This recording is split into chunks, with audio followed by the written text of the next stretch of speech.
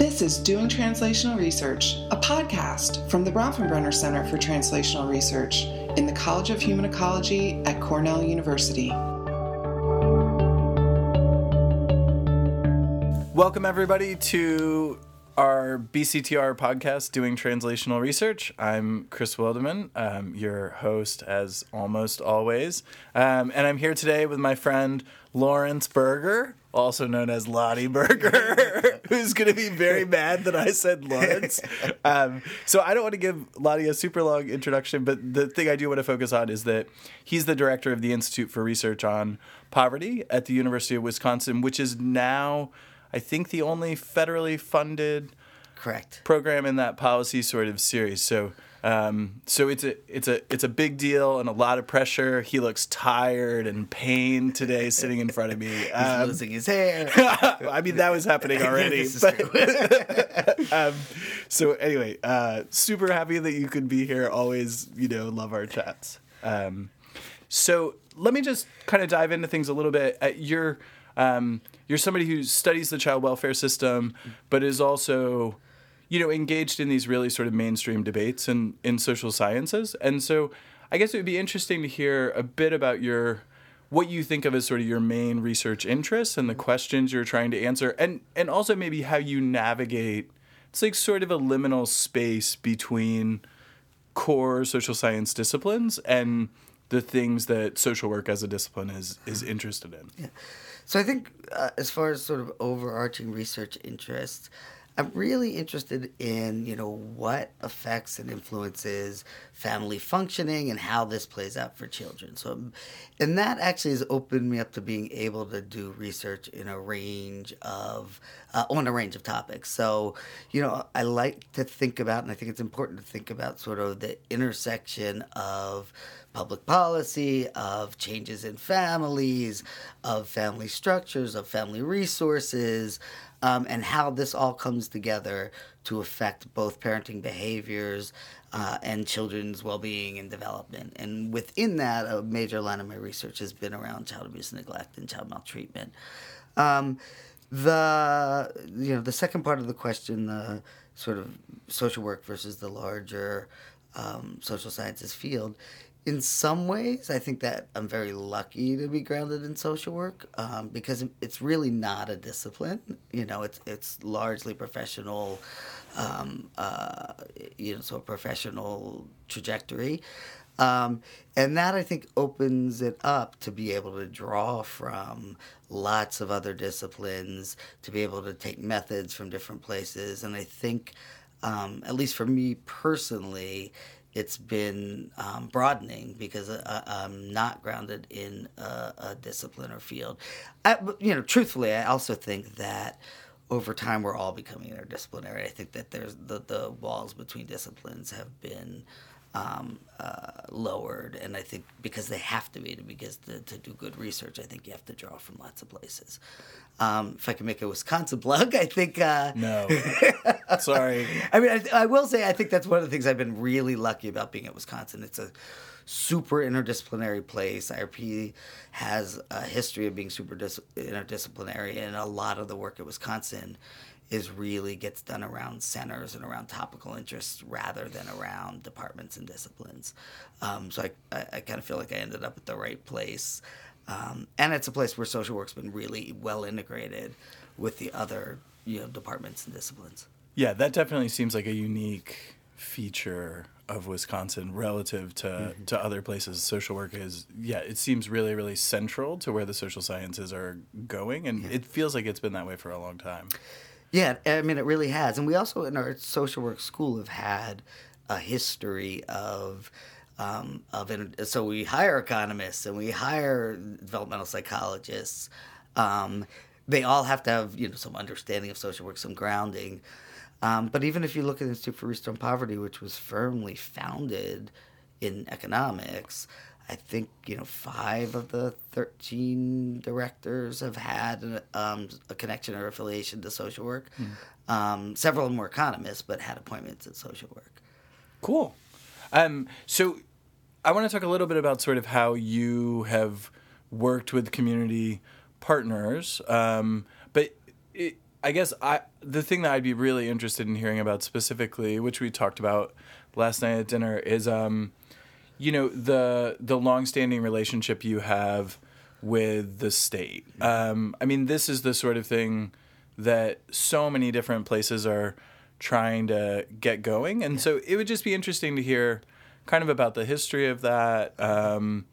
What things you've learned, what advice you would give to people in terms of how to facilitate a good working relationship, and then also like what things will just kill any deal like immediately. Yeah. So one of the biggest things is it's really all about establishing solid, long-term, mutually beneficial relationships. So we've had, good relationships, strong relationships with our state for 30, 40 years. And over time, I think those, relationships have just gotten stronger and stronger. And even when administrations turn over, we go and we meet with the secretaries of all the major agencies. We have the connections within the long-term, civil service staff. We approach things very much as, what are the important research questions you need answered? How can we be beneficial to you, not just us? We go back, we present the research to them.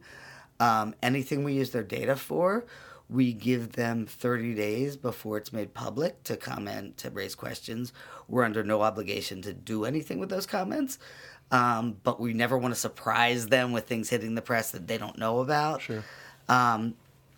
The other thing is, like the Department of Children and Families, I probably see the secretary there every 6 weeks or so. We send either faculty or staff to their key meetings. They have a monthly Kids Stat briefing, and we have someone there every month. I meet with their Bureau of Performance Management monthly. So we really keep these ongoing ties, not I want to do this project, let me have your data. The other thing that I think is really important, we kind of look at our relationships around data, around research as sort of yours, mine, and ours. So when we talk about projects, we say, what do you want done? What do you need done? What are things that we really want to do and you want to do? What are things that are of huge mutual interest? And then what are some of the things that we really want to do that may be of less interest to you? And so we try to negotiate a balance between those things. Even the things that they're not particularly interested in, we're very careful. They have to have implications for benefiting the state programs and policies. But I think that this has been a really great way to think about, a long-term collaboration, a long-term relationship that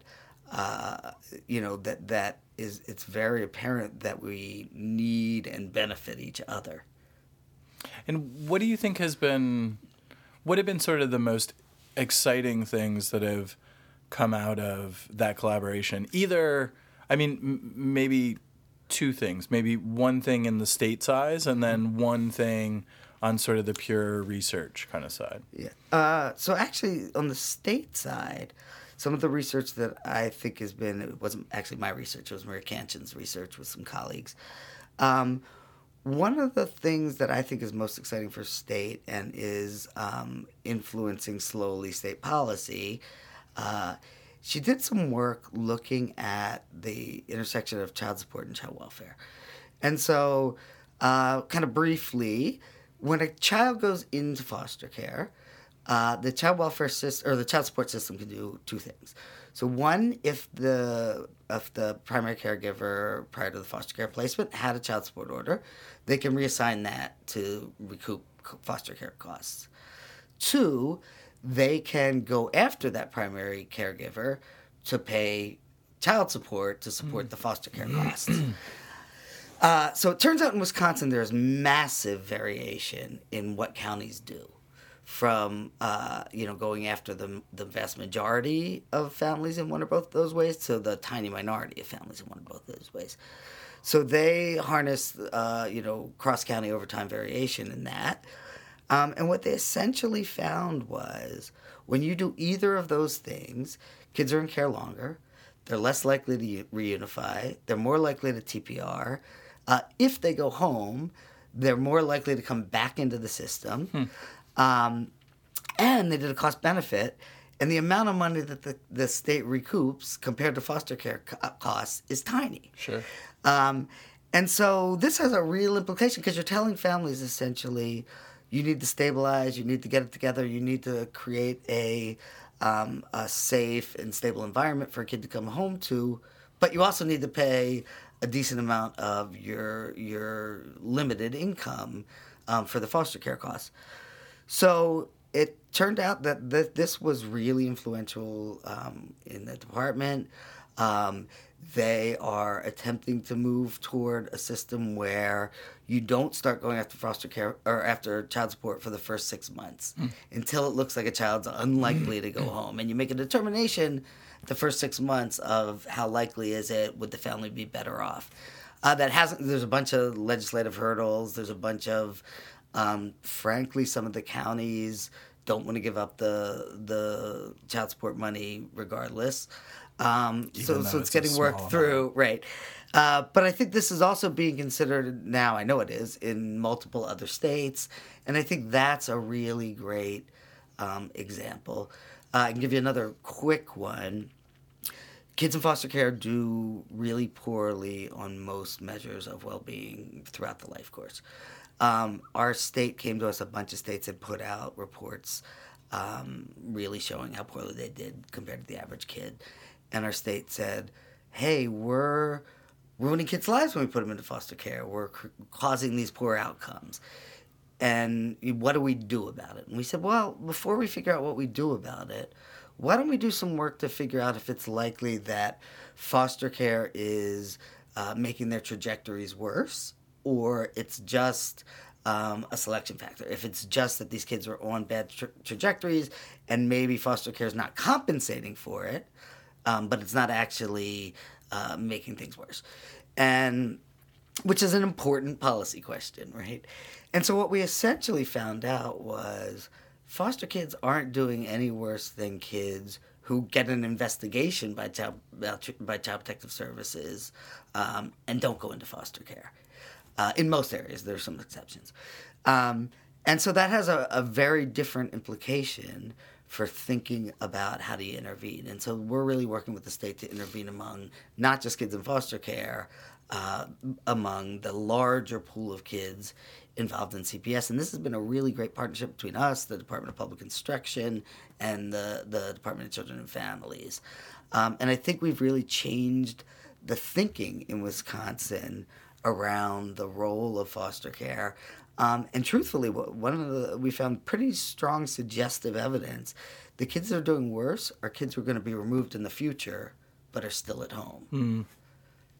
Do you, I guess, so I too have published a null effects kind of paper that people didn't like. The paper that Kristen and I wrote on maternal incarceration and kids' behavioral problems, which like everyone in the universe hates. Right.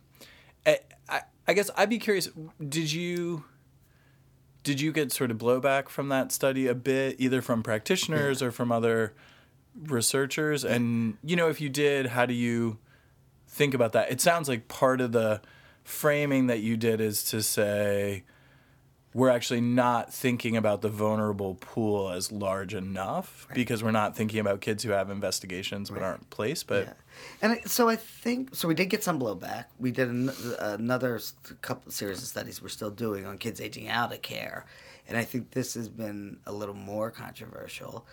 And partly, like what we've argued is the people haven't gotten the comparison groups or the counterfactuals right, and it's been data limitations. It's not a criticism on the scholars. And we happen to have access to unbelievably good, detailed longitudinal administrative data, so we were able to leverage better data. And we found a similar story with the kids aging out of care. Yes, compared to average kids in school, they're doing terribly. Compared to other poor kids, they're doing a little bit worse, but not anywhere near the gaps. compared to kids who spend time in foster care as adolescents, the kids who age out, we find, are actually doing as well or better on many measures than the kids who reunify. Sure. Kids who are adopted, on the other hand, are either doing similarly to kids who age out or better. The kids who age out don't do better than the adopted kids. And so, some of the blowback's been, well, so you're saying kids shouldn't reunify, and that's not at all what we're saying. What we're saying is what the data says is that aging out itself is not the cause of the poor outcomes. And what we've argued, and which I think is really important to think about, is when a kid ages out of care, you provide a range of services. Yep. They may or may not be the perfect services, but you give them or you provide them with a range of supports. When kids reunify, you typically say the family's safe enough to go home, so we're going to assume everything's going to work out okay. And these are still really vulnerable, struggling families. And so what we've argued is we should be investing in both groups instead of just the group that is aging out, because our evidence suggests that it's not just the aging out that's causing the problem. I think it's tough in our work and in our field that sometimes, like your paper, when you follow the data, it's not always intuitive. It's not always what people want to hear. It's not always what you yourself want to think or want to believe. But I think it's absolutely crucial for public policy that we do our very best to get it right. Yeah, I agree with that. It's interesting with the foster care example too, because one of the things that I feel like I sort of implicitly hear from folks is that a move back home is not disruptive for kids, but then if you're 15 and you've been in care on and off for 4 or 5 years, a move home might mean changing schools in the middle of your sophomore year and, relearning a different parenting style, experiencing these network disruptions and all of those. I mean, it's just interesting. I think people don't think about the fact that the transition home can also be stressful. So I totally agree with that. And I think it probably is stressful. So most kids want to be with their parents. Most parents want to be with their kids. So it's not a comment on that. But you're right. And it may also be going from a much more sort of stable environment to a less stable environment. So one of the things that we found in looking at our work on foster kids' test scores and achievement in school is that we were trying to look at some mediators. We didn't find a strong mediation story, but one thing we found was when kids go into foster care, their attendance improves a lot. Mm-hmm. And that's probably about a more stable home life that's sort of able to get you to school and those kinds of things. So those transitions, I think, are also important, even if there's lots of love in the household. Yeah. Yeah. No, interesting. So I have kind of just two sort of closing questions, although, maybe one you feel like you've already answered. So one is basically sort of what the 2 to 3 big kind of findings from your research are. So you can either add 2 or 3 more, or we can count the previous ones. It depends on how taxing you found this process and whether you've run out of ideas. So I'll say on the child welfare, and I would like to throw sort of one additional finding out that's on really the front end of the child welfare system on determinants of child maltreatment and CPS involvement. I've done some work, you've done some work. I think there's increasingly evidence from largely experimental work, that income and economic resources likely matter in a causal way for child maltreatment. I don't think it's 100% certain yet, but I think that's a really, really important finding that really needs to be pursued more, and we need to think about, Psychosocial interventions, there's mixed results on. We have only a handful of really proven programs. A lot of these problems are difficult. They're relatively entrenched. They take a long time. If the cost-benefit works, if there's a causal relationship, we know how to transfer income. We could potentially do a lot of prevention, not just of child abuse and neglect. I think on child development, we're getting better and better evidence of a causal relationship. It may be cheaper and easier to intervene around that. And I think that's a really important area right now and for future research. So let me, I typically end up doing this where there's something that I've been curious about for a long time and I like kind of bracket it. And then at the 11th hour, I decide to introduce it. So yeah, sorry. So it's just the way it goes.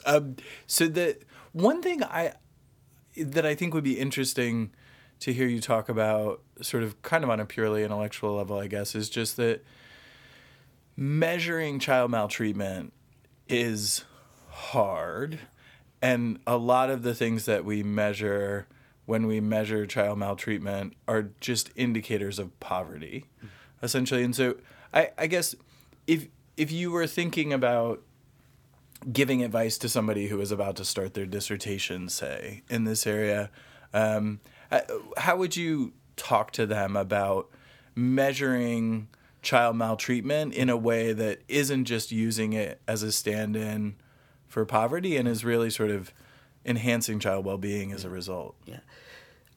So one thing I would think about is sort of triangulating and using multiple measures. So I'll say the Child Protective Services reports we use because it's very policy relevant, it's very legal. It's by far going to pick up more poverty kids. I'm not so sure in today's network that it's largely surveillance. I think just having an investigation is a pretty clear proxy that a family is, if not maltreating or at risk of maltreating, really struggling with some psychosocial and economic problems. So I actually think that and the majority of investigations, essentially there's no child maltreatment finding, we don't do anything. I think that we've identified a group of families that we know are at risk, and they're clear for intervention.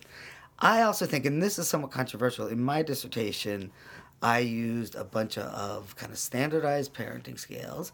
And what I said was, if we look at the bottom of that distribution, so parents are more harsh than 90% of parents, in the bottom 10%.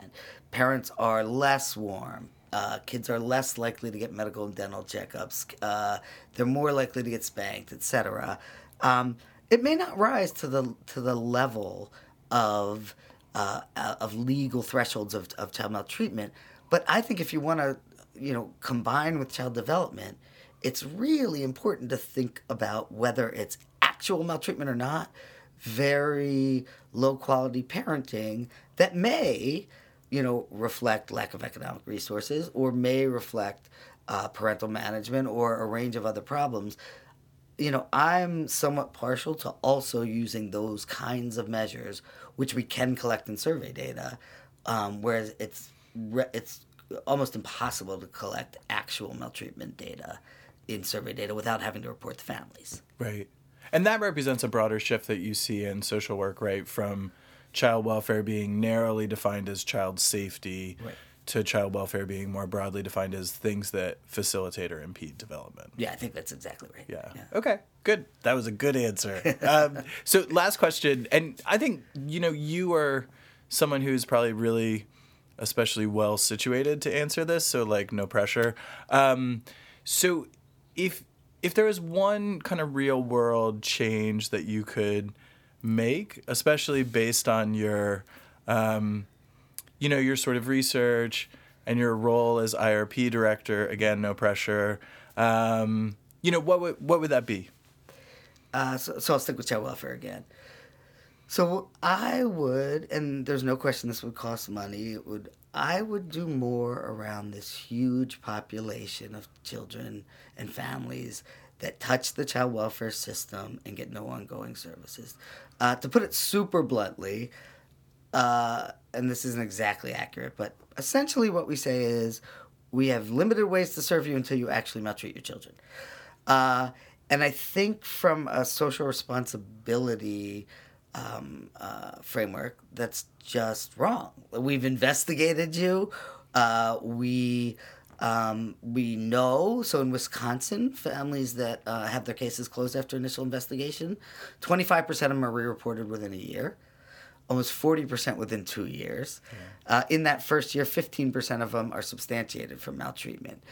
And so I think that this is just a crucial population to offer a range of services. A triple P kind of thing could really work for, I don't know, it hasn't been tested, but could have potential for this group of families. Wisconsin is increasingly interested in serving these families because by the time they get to the system, child welfare in general, but particularly foster care, is an expensive intervention. Yep. Colorado is interested in this. I think Ohio's starting to get more interested.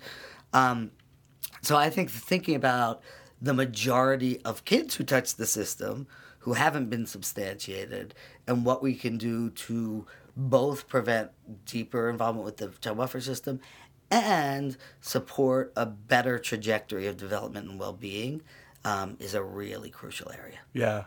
Yeah, no, that I mean, that was supposed to be the final word, but I will interject again. But I mean, I do think there are these interesting parallels to the criminal justice system where somebody could get arrested, 10 times, but if they don't catch a serious charge and don't end up doing either a relatively long stint in jail or actually spending time in prison, like, we're not going to give them any services. Yeah. And it's interesting because it is this, like, vulnerable sort of population that you are immediately coming in contact with, and not serving them is not going to go well for anybody in the long run. Right. Like, yeah. And we're, obviously we're not talking about mandating services, but at least offering services, and not all of the families will take up.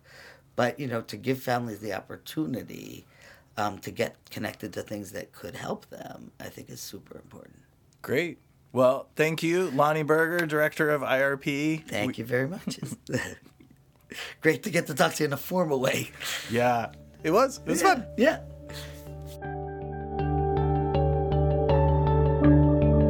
For more information about translational research or the work of the Bronfenbrenner Center, please visit www.bctr.cornell.edu.